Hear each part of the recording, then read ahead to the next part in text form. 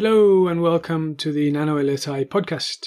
In this episode, we feature the latest research published by Roman Amiot and Holger Flechsig of the Computational Science Group at the Kanazawa University NanoLSI. The research described in this podcast was published in the journal PLOS Computational Biology in March 2020. Atomic force microscopy, AFM, enables the visualization of the dynamics of single molecules during their functional activity. However, all observations are restricted to regions that are accessible by a fairly big probing tip during scanning. Hence, the AFM only records images of biomolecular surfaces with limited spatial resolution, thereby missing important information that is required for a detailed understanding of the observed phenomena. To facilitate the interpretation of experimental imaging, Roman Amiot and Holger Flechsig from the Kanazawa NanoLSI have developed the mathematical framework and computational methods to reconstruct 3D atomistic structures from AFM surface scans.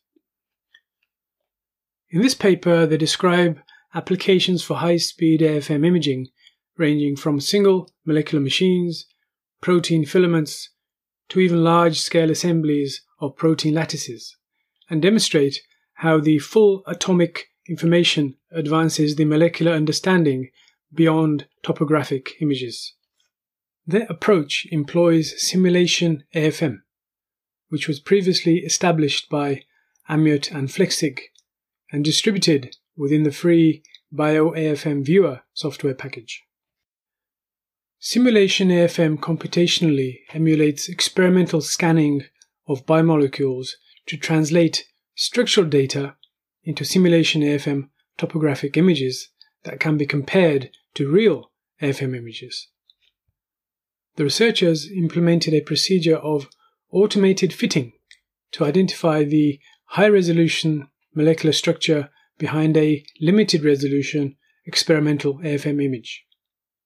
It is therefore possible to retrieve full 3D atomistic information from just a scan of the protein surface obtained under AFM observations. To illustrate the potential of this achievement, Flechsig says, imagine that instead of just seeing the tip of an iceberg, you are now able to see everything hidden under the sea, to the extent that you can even detect impurities or density differences within its structure, helping you to explain the iceberg's coloration.